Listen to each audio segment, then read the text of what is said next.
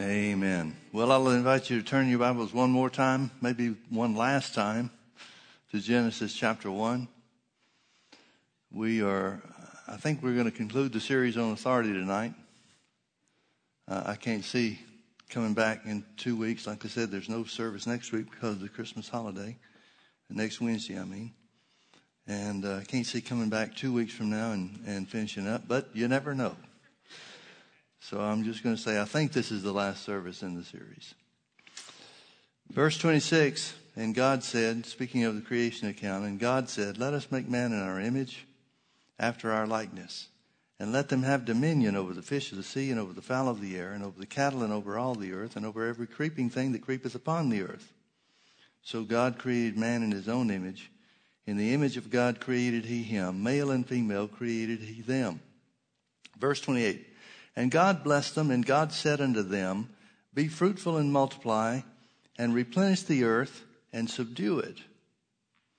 The word subdue means to bring it under your control.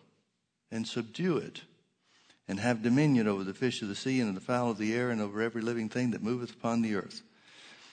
I'll say it one more time, in this series at least.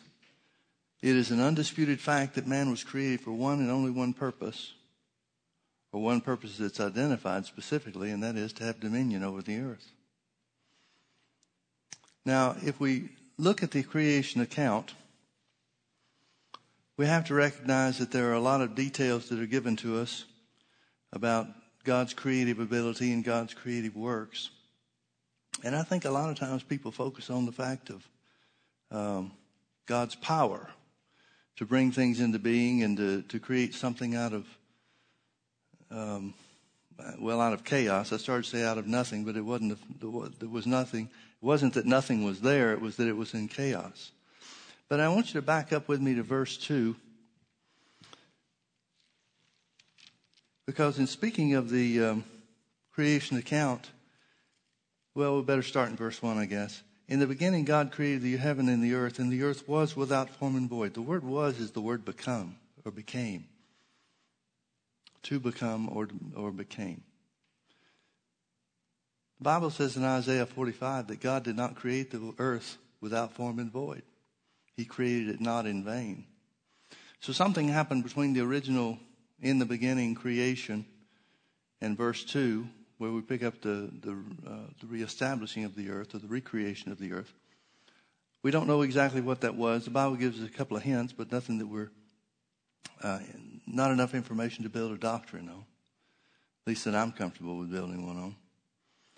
But notice it says, "And the earth became without form and void, and darkness was upon the face of the deep, and the Spirit of God moved upon the face of the waters." Notice the Spirit of God is there. Verse 3 says, "And God said, let there be light, and there was light." I want you to notice something. In the whole of the creation account, the emphasis is not on the power of God for creation, but the Word of God that produced results. Notice the Spirit of God was there, but until the Word was spoken, nothing was done. Now, a lot of people in the body of Christ seem to emphasize the pursuit of God's presence. And thank God for that. I don't mean to criticize that. But some of the very people that emphasize the pursuit of God's presence give little attention or place little significance, if any, to the speaking of God's word. But folks, the earth was created by the word of God. Now, don't get me wrong. That doesn't mean the Holy Ghost didn't have a work in it. It didn't mean that the word of God didn't put the Holy Ghost to work to create the things that were spoken. But the emphasis is on the word. 10 times in this chapter it says, "And God said." 10 times it says, "And God said." Now, you know as well as I do that that's not necessary for us to realize that the earth was created. It could just very easily have said, "And God created this, and God created that, and God created the other." But it says, "And God said," and it became, or it was done. The emphasis is on the speaking of the word. So now we see that the last thing that he creates is man. And he gives them authority, dominion and authority over all the earth. Psalm 116 verse 15 says, "The heaven, even the heavens are the Lord's, but the earth belongs to the children of men." So here man has authority. Chapter 2 tells us specifically about the creation of man, where God formed Adam of the dust of the earth. He didn't create him from nothing. He took the dust of the earth, or the dirt of the ground, and formed him like we would consider forming something with clay. And then it says, I believe it's in verse 7, he breathed in his nostrils the breath of life, and he became a living soul. He breathed in his nostrils the breath of life, and Adam became a living soul. So I'm going to say it this way, and I hope you understand what I mean by it when I say it. Adam was created by the breath of the life of God. When he breathed into him the life of God, it was the life of God that was the source or the origin of his life. It wasn't the physical body that God had fashioned, because once God fashioned that, it was dead. It was ready, prepared to be used, but it was dead until God breathed into it. Now, I'm not sure exactly how to read that verse or how to translate that verse. It could mean one of two things. It could mean God breathed like you would blow out a candle, and life came into him. Or it could be that God spoke into his face. Either way, the life of God was what was transmitted into the body of man, and man became a living soul. The origin of man's life was the life of God. The origin of man's life, the origin of man's words, was the life of God. The origin of man's intellect was not what he thought or what he learned or what he experienced, but was the life of God. Now think about what that means. If the life of God is the source of his existence, it's the source or the origin of his life, it's the source of the origin of his words, that means every word that he speaks is spirit and life. He could have said the same thing that Jesus said in John 6:63, "The words that I speak unto you, they are spirit and they're life." Adam was incapable, before the fall, Adam was incapable of speaking anything other than the source of his existence, which was the life of God. I'll go a step further. Since the life of God was the source of his existence, God's very person and presence within Adam, every word that Adam spoke was the word of God.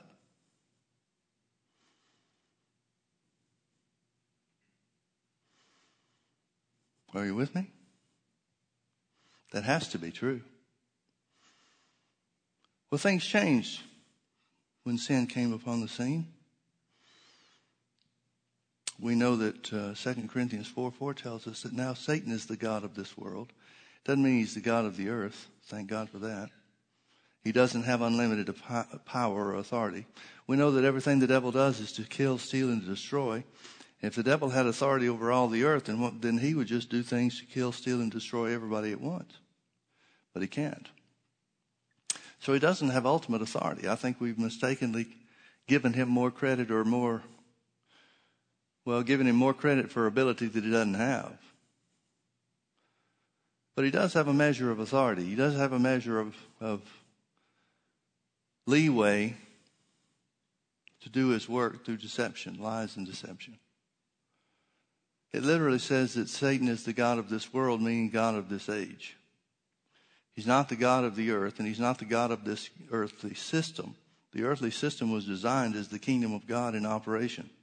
God designed the earth to operate just like heaven does. I believe that that's the reason why so much emphasis is placed on God creating the world through words, because that's how heaven works. That's how everything related to God works.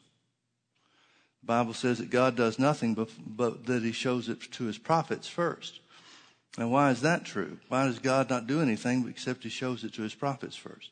Because the prophets were the mouthpieces of God. God reveals it to the prophets so the prophets can speak it, so that God can bring it into existence. It's the way God does everything. Well, now sin comes on the scene, and we see that things change. Their eyes are opened when they disobey God and eat of the fruit of the forbidden tree. Their eyes are opened and they see that they're naked and ashamed.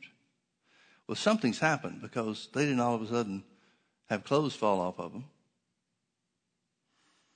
Something happened that caused them to not only see their physical condition, the circumstances of their physical condition, but they felt something about it too. They were ashamed.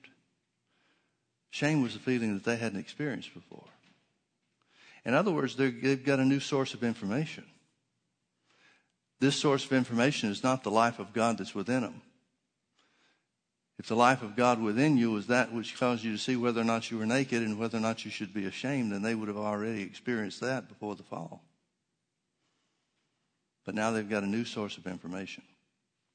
James chapter 3, we've looked at this during this series some, but I'll remind you that James chapter 3 tells us about the tongue, how that it's a poison, a deadly poison that no man can tame. It's set on fire of the course of hell. Well, that's not the way God created it. God certainly didn't create it as set on fire by the course of hell. He certainly didn't create it as something that no man could tame. And as long as the life of God was the source of Adam's information, and therefore the source of his words, the source of his actions, he had control of his tongue. But James is telling us that only by the power of the Holy Ghost within now can we tame the tongue. So at the fall, I think it's a fair thing to say that man lost control of his tongue.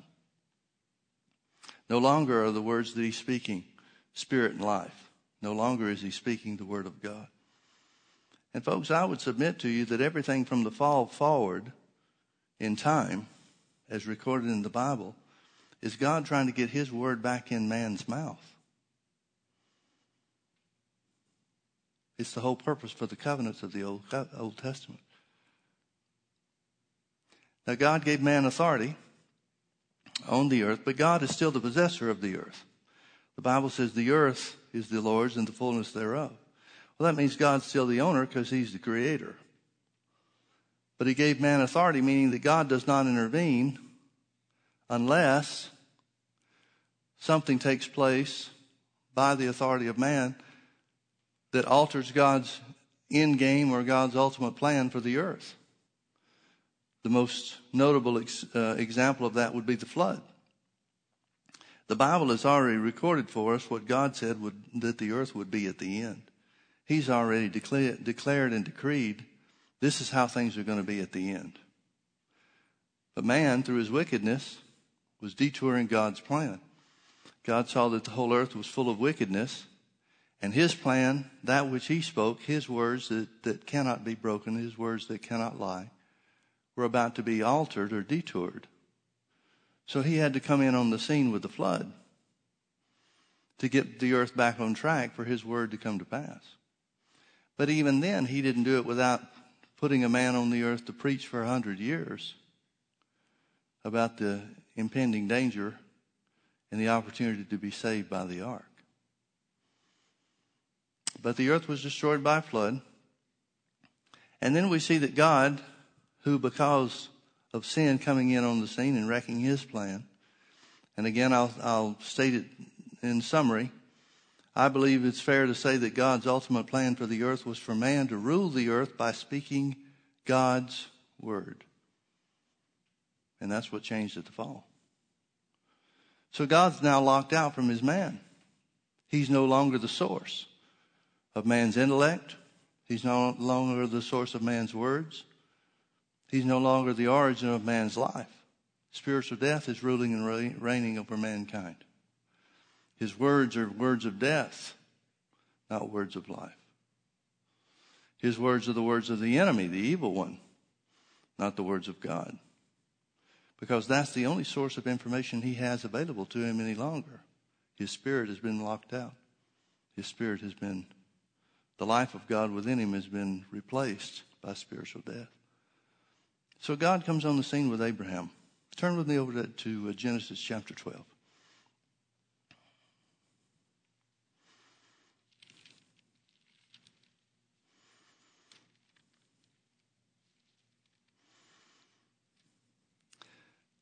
Verse 1, now the Lord had said unto Abram, notice his words precede anything that takes place in the story.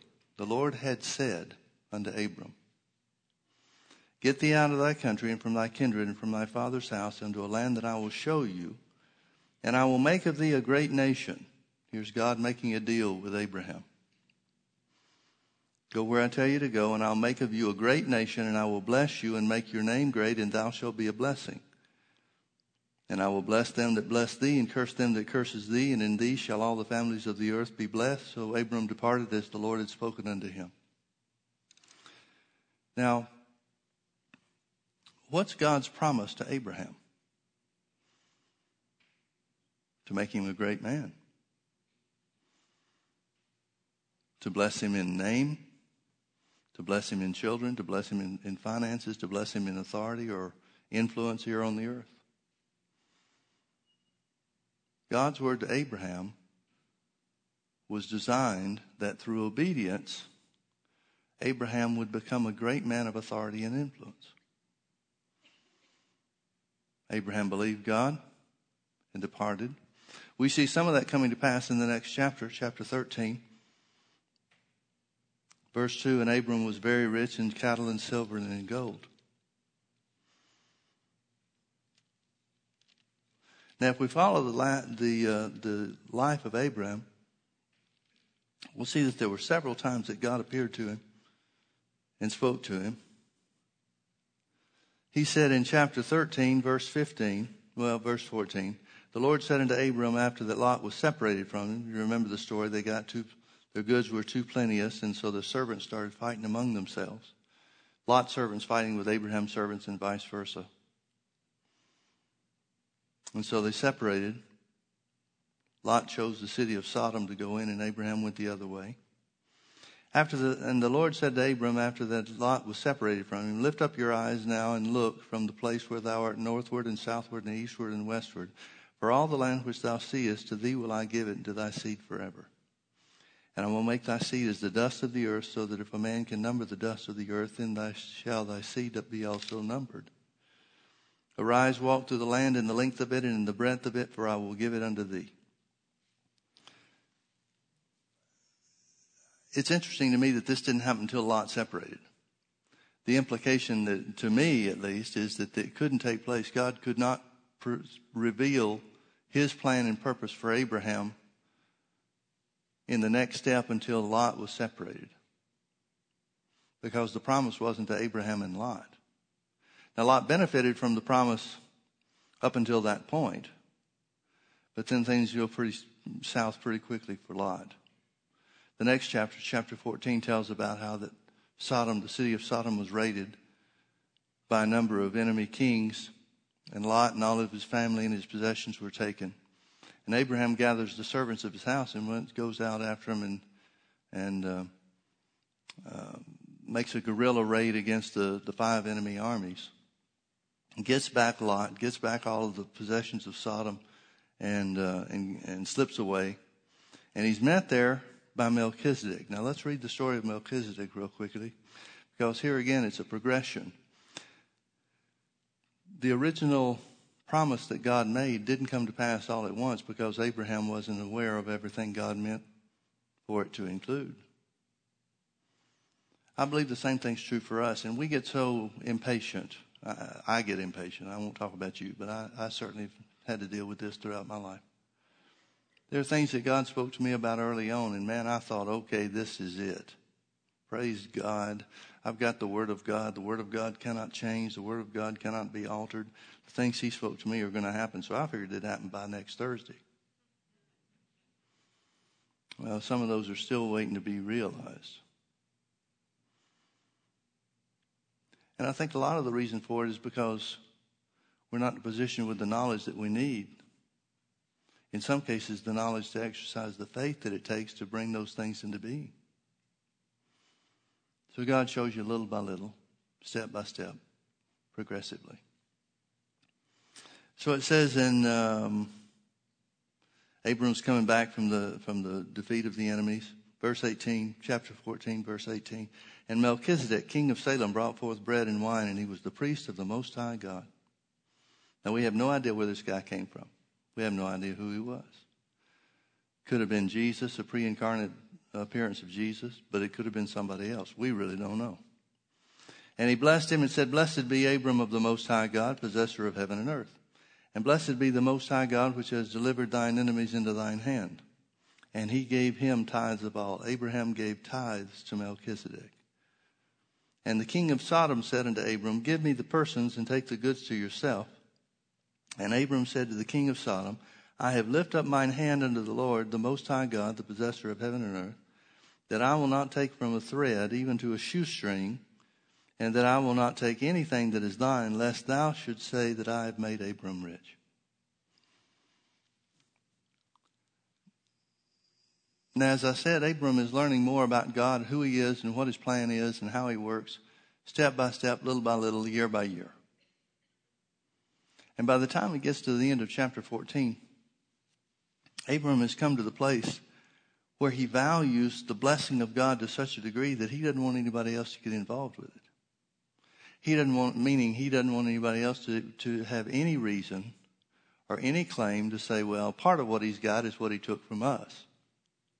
So he wouldn't take anything. Not a thing in the world. Now notice God's reaction to that attitude. When you put God first and only God first, notice what happened in chapter 15. After these things, that's significant, folks. There's a connection between these two things. After these things, the word of the Lord came unto Abram in a vision, saying, Fear not, Abram. I am thy shield and thy exceeding great reward. And Abram said, Lord God, what wilt thou give me, seeing I go childless, and this steward in my house is this Eliezer of Damascus? And Abram said, Behold, to me thou hast given no seed, and lo, one born in my house is mine heir. And behold, the word of the Lord came unto him, saying, This shall not be thine heir, but he that shall come forth out of thine own bowels shall be thine heir. And he brought him forth abroad and said, Look now toward the heavens and tell the stars, if you're able to number them. And he said unto him, So shall thy seed be. And he believed in the Lord, and he counted it to him for righteousness. And then he said to him, I am the Lord that brought thee out of Ur of the Chaldees to give unto thee this land to inherit it. And he said, Lord God, whereby shall I know that I shall inherit it? Then God gives him instructions to make a covenant. The splitting of a cow and the separating of the pieces and so forth. And in verse 18, it said, In the same day the Lord made a covenant with Abram, saying, Unto thy seed have I given this land, from the river of Egypt unto the great river, the river Euphrates, the Kenites and the Kenizzites and the Cadmonites and the Hittites and the Perizzites and the Rephaims and the Amorites and the Canaanites and the Girgashites and the Jebusites. In other words, the land that encompasses all these people, the land and the people themselves, and the spoils of all these tribes are yours. Now, what's God's intent? Well, we know God's original intent was that he would dominate or be the dominant factor, the dominant influence in Adam or mankind's life. Well, does God's intent ever change? He said of himself, I'm God, I change not. So from the beginning, he wanted to be and was, until Adam fell, the dominant influence, the source of man's intelligence, the source of his experience, the source of his words, the source of his thoughts.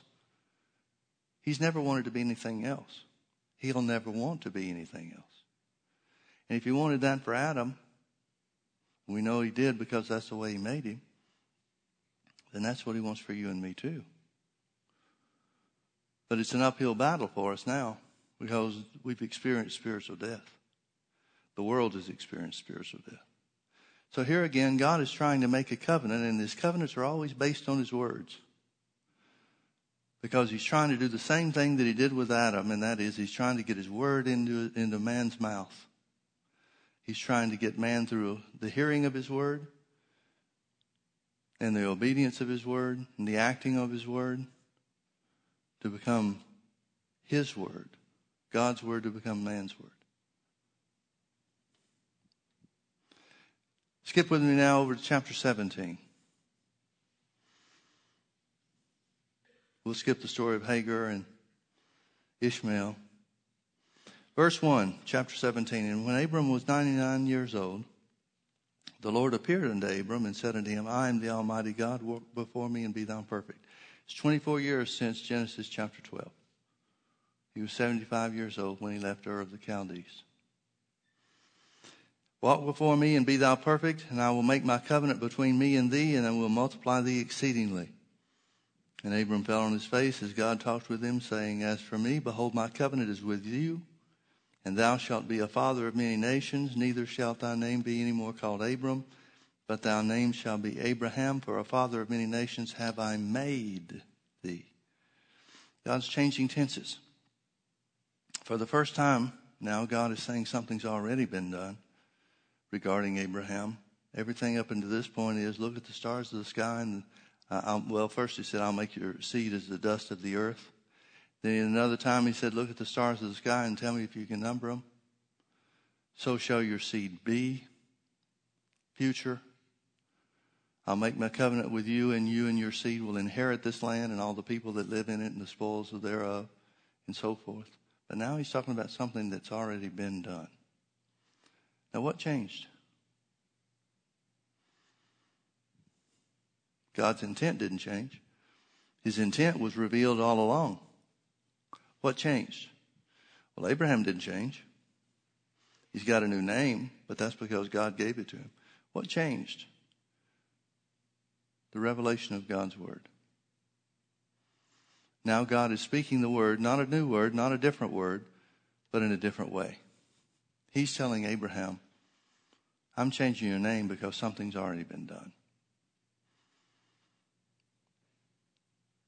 The difference between Abram and Abraham is the letter that represents God.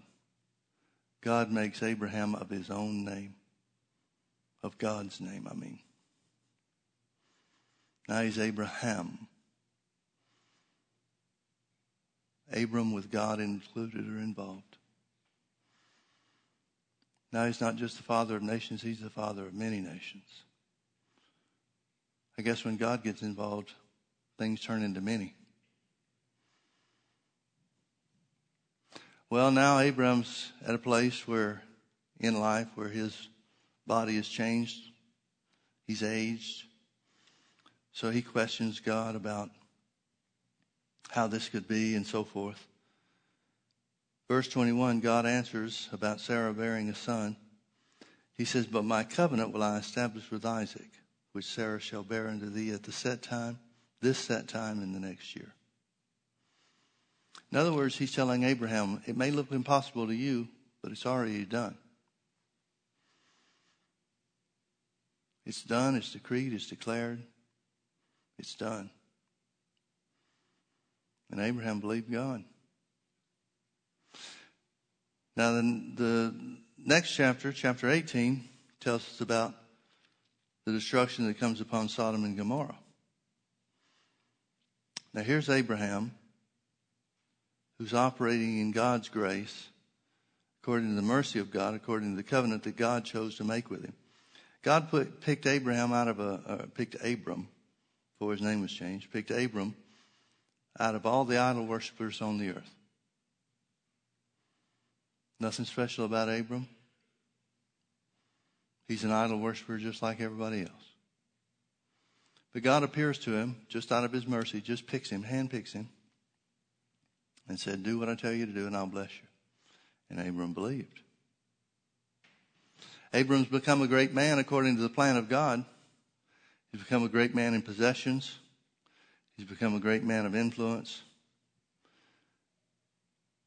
He comes across in his travels certain kings of different lands, and the kings recognize how great a man Abram is. There's no looking down on this guy. He's accomplished or received everything that God has said except the child of promise. Now he's got the promise fulfilled in that respect according to what God said. He hadn't seen it yet, but God said, I've already done it. Then when God comes down and deals with Sodom and Gomorrah, here's another time when the wickedness of man is endangering God's plan and purpose for the earth. So he sees the sin of Sodom and Gomorrah, and he sends 2 angels down to deal with it. But he first says, shall I hide from Abraham that which I do? Rather than referring to that, let me read that.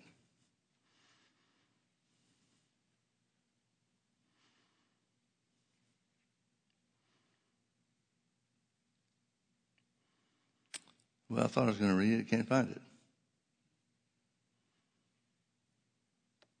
Oh, verse 17. The Lord said, shall I hide from Abraham that thing which I do, seeing that Abraham shall surely become a great and mighty nation? See, as far as God's concerned, it's already done. Now, Abraham's on the other side of this, not seeing the same thing God sees, not understanding the same thing God understands, without the life of God on the inside of him, without any understanding of the original creation and how that the life of God was the source of man's intelligence. There was, let me try to say it this way. It seems to me that before the fall, man had no capacity to disbelieve God.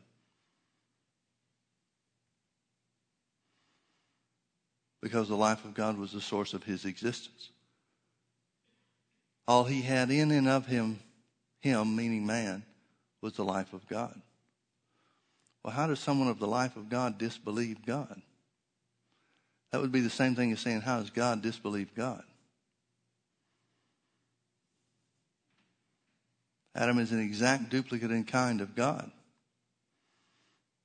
Can God operate in unbelief? Well, then before the fall, neither could Adam. There's no possibility of Adam experiencing anything on the earth and saying, oh, wow, I see it works that way. But God said it worked the other way. It's impossible. Every experience he had on the earth was exactly what God told him it would be. Now, don't get me wrong. I'm sure there were things that God let Adam learn on his own, but none of them contradicted anything that God had told him. But since spiritual death came upon mankind, man's had an uphill battle. He's got to retrain his thinking. Adam had to renew his mind with the things that God said and the truth of the things that God said, even without the life of God on the inside of him. I think in some respects he had a harder time than we do. So God said, I can't hide it from him, seeing he shall become a great nation. In other words, seeing he shall be a man of authority and influence throughout the ages. For I know him that he will command his children and his household after him, and they shall keep the way of the Lord to justice and judgment, that the Lord may bring upon Abraham that which he has spoken of him. That's the only thing I can find where God identifies something that might be different about Abraham than anybody else on the earth. If there's a reason that God picked him, this is the closest thing we can come to finding, in my judgment. So then he told Abraham what he was going to do. But notice in verse 23, or verse 22, the men turned their faces from thence and went toward Sodom, but Abraham stood yet before the Lord. And Abraham drew near and said, wilt thou also destroy the righteous with the wicked? Now, folks, everything we've seen about Abraham up to this point has shown his authority with men. He's won battles. He's defeated 5 enemy kings, at least temporarily, to get back Lot and the possessions of Sodom, the people in the possessions of Sodom. He stood before kings, and kings have shown him favor because of the greatness and the fact that they recognized that God was with the guy. He's had favor with man. He's had operated in authority and influence much more than anybody else that we have record of in the Bible. But now he's exercising authority with God. Now he's exercising authority with God. Now, what in the world would cause Abraham to believe that he has a right to say anything to God about God exacting judgment on a wicked city?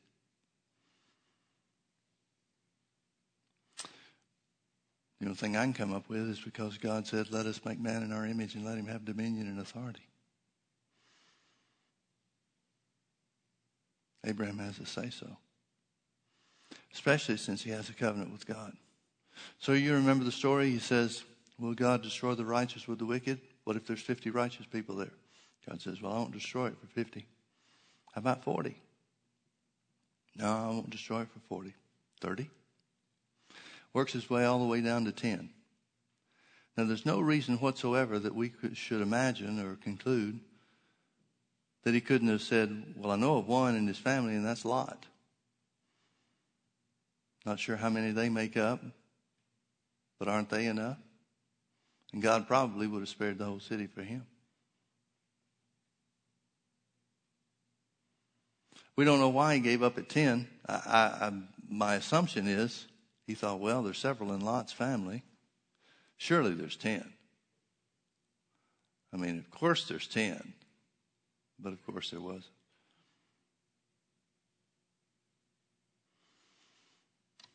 So now we see he's exercising authority with God. The greatness of this man, Abraham, because of a covenant that God made with him, gave him authority with God. Not just authority in the earth, but authority with God. Now skip with me over to chapter 22.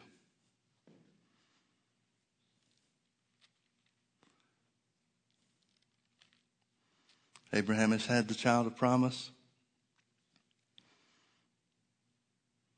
His son begins to grow. Verse 1, it came to pass after these things that God did tempt Abraham and said unto him, Abraham, and he said, behold, here I am. Now, folks, I know a lot of people have trouble with this story and some of the ways that it's translated in the English in the Old Testament.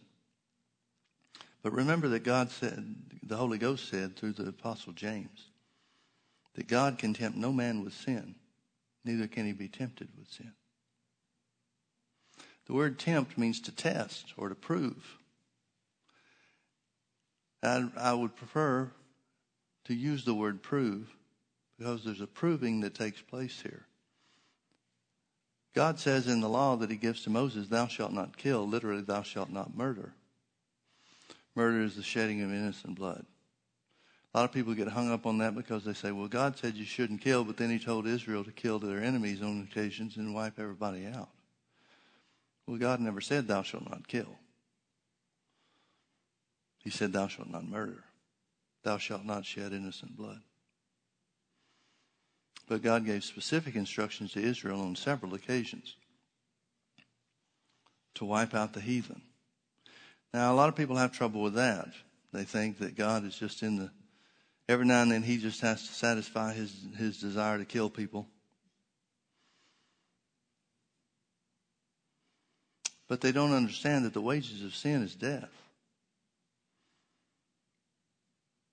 See, no matter what we've done, no matter what we claim to do, there is no person, never has been any person, never will be any person that apart from Jesus has any right not to die. I think we take the life of God and the fact that Jesus is our Savior way too casually.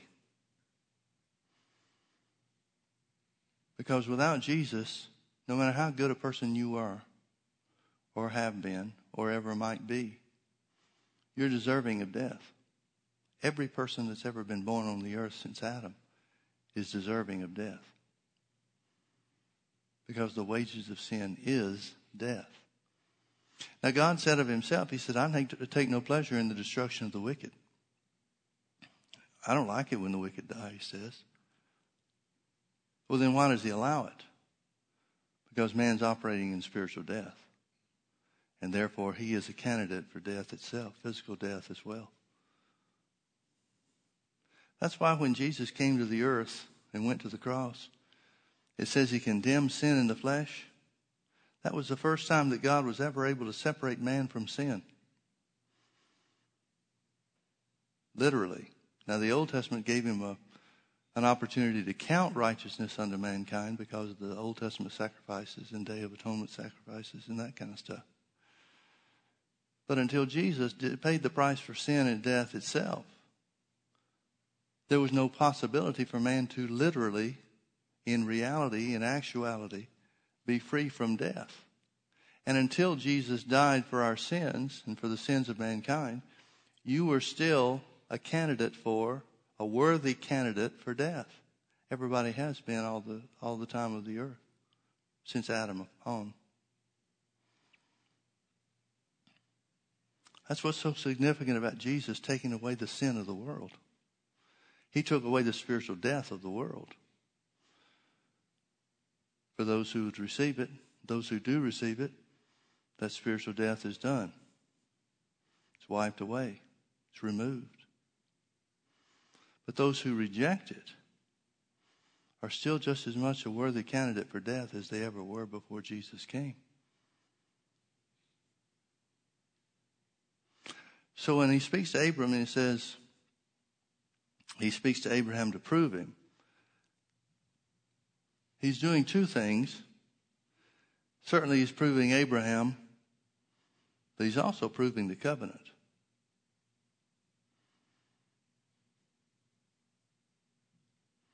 He's identifying just how far this covenant can go. You know as well as I do that in areas of business, if somebody's entering into a big contract or bidding on a big contract, they've got to prove their net worth or their ability to uphold their end of the contract before the bid's even considered. They have to pre-qualify even to bid. God's pre-qualifying Abraham for his ultimate plan. And not for the things that have already taken place. Abraham has proved himself worthy. He believed God and it was counted unto righteousness. But now he's going to enter into a whole new thing. And so it's going to take a different set of qualifications. Or a different degree of qualifications. It came to pass that after these things that God did prove Abraham and said unto him, Behold, Abraham. And he said, Behold, I am here. He said, Take now thy son, thine only son Isaac, whom thou lovest, and get thee into the land of Moriah, and offer him there for a burnt offering upon one of the mountains which I shall tell thee of. The literal rendering of this is offer him as a burnt offering. Doesn't tell him to kill him. Tells him to offer him as a burnt offering. Just a little shade of difference in the language, but that indicates or could indicate a different meaning. And Abraham rose up early in the morning and saddled his ass and took two of his young men with him and Isaac his son and clave the wood for the burnt offering and rose up and went into the place that God had told him. Then on the third day, he travels 3 days. It's a type of Jesus' resurrection. After 3 days, he lifted up his eyes and saw the place afar off. And Abraham said unto the young men, Stay here, while I and the lad will go yonder and worship and come again to you. Please notice that Abraham said, We'll both go, we'll both come back. I would submit to you that Abraham is operating on a different type of experience than anybody ever has up to that point in time on the earth, with the exception of Adam before the fall. He has no natural experience that tells him that this will work. He just has a belief in God. But notice his words are not coming from his head. By that I just mean they're not the source. His life experience or his intellect is not the source of what he's saying. There's something else that he is determined to accept, to act on, and to speak that we would indicate would be an influence of God.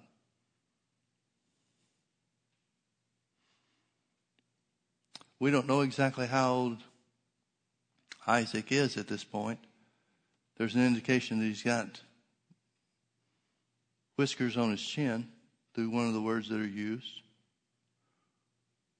So if that's the case, we might say that he's 16, 17 years old, something like that perhaps.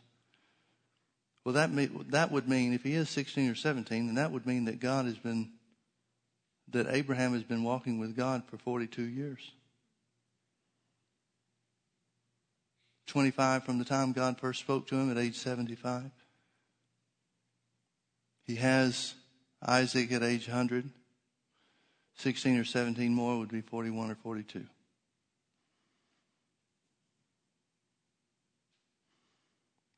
Abraham's been walking with God long enough to know who he is. So he says, you guys stay here. Isaac and I will go worship God and return unto you. Abraham took the wood of the burnt offering and laid it upon Isaac his son, and he took the fire in his hand and a knife, and then both of them went up together. Isaac spoke unto Abraham his father and said, my father? And he said, yeah, here am I.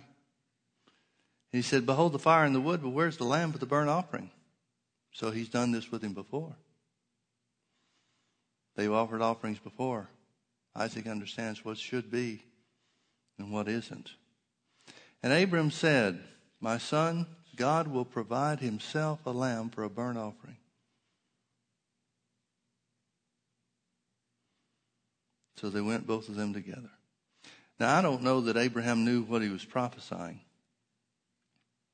But literally, this is rendered, God will provide himself as a sacrifice. So they came to the place and he built the altar.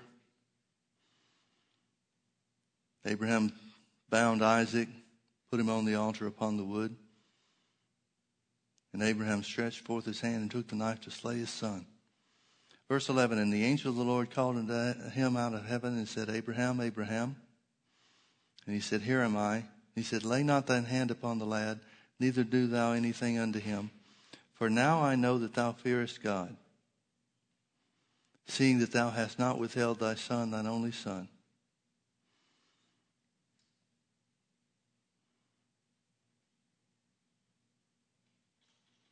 And Abraham lifted up his eyes and looked, and behold, behind him was the ram caught in the thicket by his horns. And Abraham went and took the ram and offered him up for a burnt offering in the stead of his son. Verse 15, and the angel of the Lord called unto Abraham out of heaven the second time. I want you to notice the way this is written.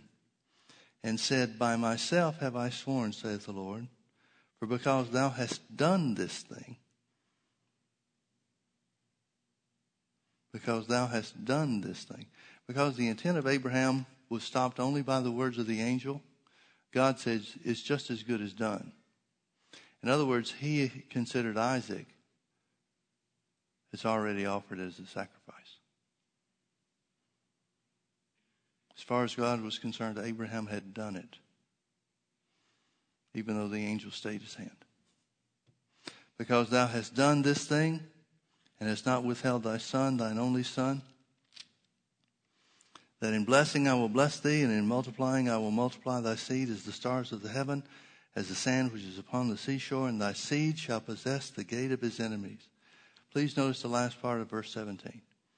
Thy seed shall possess the gate of his enemies. Thy seed shall possess the gate of his enemies. Now, here's what that means. To possess the gate of your enemies, the gate is of the city where your enemy dwells. The city where your enemy dwells is not only his dwelling place, but it's the place that houses his possessions. So when the phrase is used, possess the gate of your enemies, the word possess means to control. You will control the domain of your enemies, the possessions of your enemies. Now that's something that God hadn't said to Abraham up to this point. He's told him about his seed as the stars of the sky beyond number and so forth. The land belonging to him and inheriting it and such. But notice he says, thy seed shall possess the gate of his enemies. Now let's fast forward a little bit and remember what the Bible says in Galatians chapter 3. Who is Abraham's seed? Well, Abraham's physical seed are the Jews, the Israelites. But is that who God's talking about? In Galatians chapter 3, it says, Paul identifies in several places, Galatians 3 included. He says, not all Israel is Israel. He says, if you're Christ, then are you Abraham's seed and heirs according to the promise. Now, of course, Abraham doesn't know anything about that at this point. But does God? When God says your seed shall possess the gate of your enemies, is God just talking about literal Abraham or literal Israel? Or is he talking about his plan to offer his son as a sacrifice for man? Well, it's told to him in the story where Abraham offers his son as a sacrifice, doesn't withhold his own son, his only son, only begotten son, if you will. So I think it would be irresponsible for us to think that he's just talking about Israel.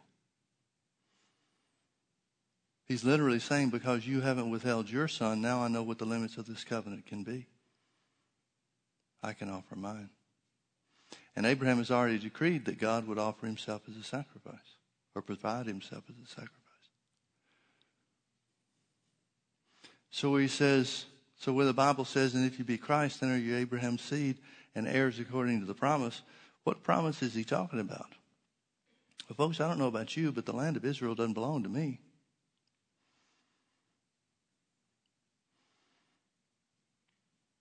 The land between the river Euphrates and the Nile River doesn't belong to me. Does it belong to you?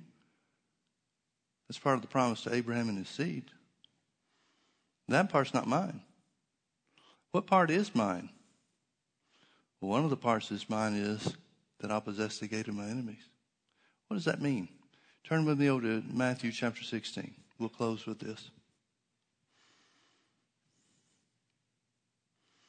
Matthew chapter 16.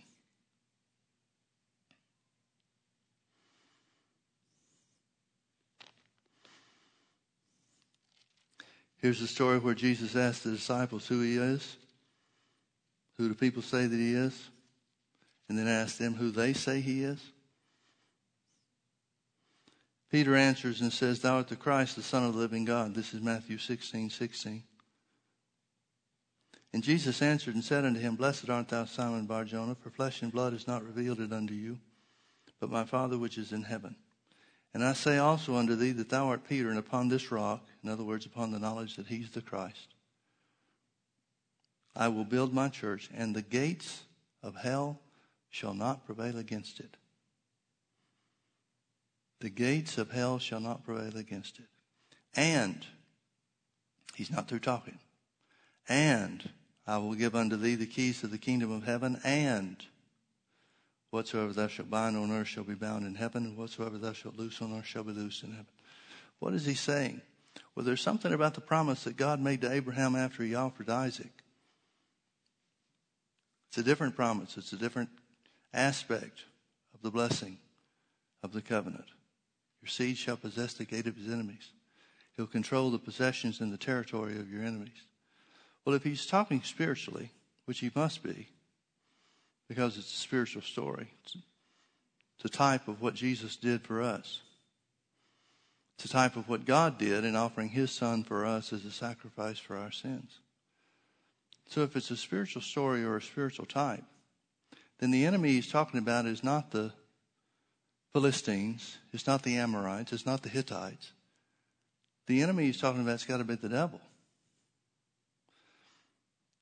So if the promise is that the seed of Abraham, those which are Christ, are Abraham's seed and heirs according to the promise. If the promise is that the seeds of Abraham, or the Christians, will control the possessions of their enemies, then we need to know what the enemy's possessions are. Well, what are they? What's the domain or the territory of the enemy? Well, the only thing he has is through lies and deceit. But what did he accomplish through lies and deceit? Spiritual death, sin, sickness, and poverty, tragedy and destruction, and every evil work. So if those are the possessions of the enemy, and that's all he's got, folks, then what's the promise to the church? That we will possess or control the possessions of the enemy. The domain of the enemy through lies and deceit. You'll control sickness that attacks you. You'll control poverty when it rises up to stop you. You'll control tragedy or destruction when it rises up. Now compare that to what Jesus is saying in Matthew 16. Upon the knowledge that I am the Christ, the sacrifice, the God-given sacrifice for man, I will build my church, and the gates of hell shall not prevail against it. Well, what's the gates of our enemies? The gates of hell. And I will give unto you the keys of the kingdom of heaven. And, in other words, the keys of the kingdom of heaven will provide you authority so that whatsoever you bind on earth shall be bound in heaven. Whatsoever you loose on earth shall be loosed in heaven. I like the Amplified on this because it says it this way.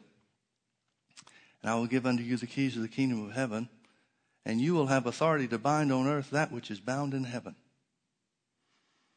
And you will have authority on the earth to loose that which is loosed in heaven. I like that because it shows us that heaven is the boundaries that we can exercise. In other words, let's say it this way. The kingdom of God as it operates in heaven can be realized through man's authority here on the earth. Let us make man in our image and let him have dominion over the works of our hands. God's purpose has always been the same, and that is for man to have authority and dominion through one and only one means, and that is speaking the word of God. Remember in Matthew chapter 8 when Jesus comes to the centurions, comes to Caesarea? And it says there was a centurion that came to him. Said, my servant lieth at home sick of the palsy, grievously tormented. Jesus said, I'll come and heal him. He says, Master, I'm not worthy that you should come into my house. But speak the word only and my servant will be healed because I'm a man under authority. I'm a man under authority.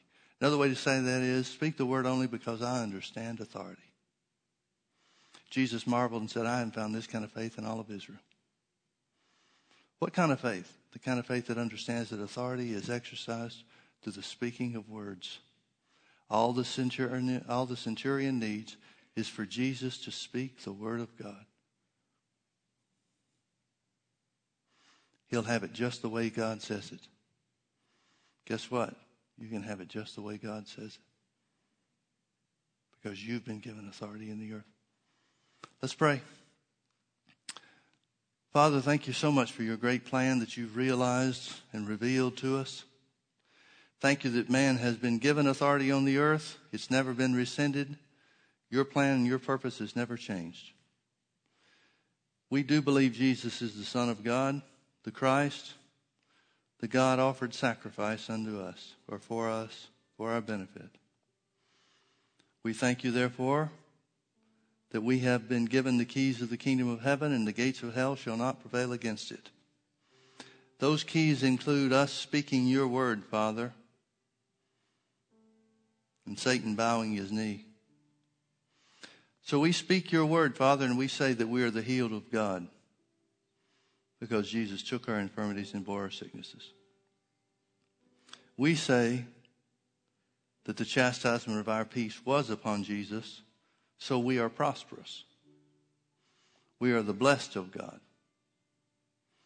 We say that we're the righteousness of God because Jesus was wounded for our transgressions and bruised for our iniquities. We say that everything we put our hand to prospers. And we say that our words set the limits and the boundaries for the work of the devil's lies and deceits to operate against us. Thank you, Father, that you've made us children of faith, like precious faith as Jesus himself. So just as Jesus said that the words that he spoke were spirit and life, that which we speak by your life within us are spirit and life too. And they bring about the same results. They carry the same powers when Jesus spoke them. We thank you, Father, for all the wonderful things that you've done for us. We thank you that we're free from the bondage of the enemy and from his influence. In Jesus' precious name, amen. Amen. Well, thank you for being with us, for enduring throughout this never-ending series. I think it's ended now. God bless you. Have a great week.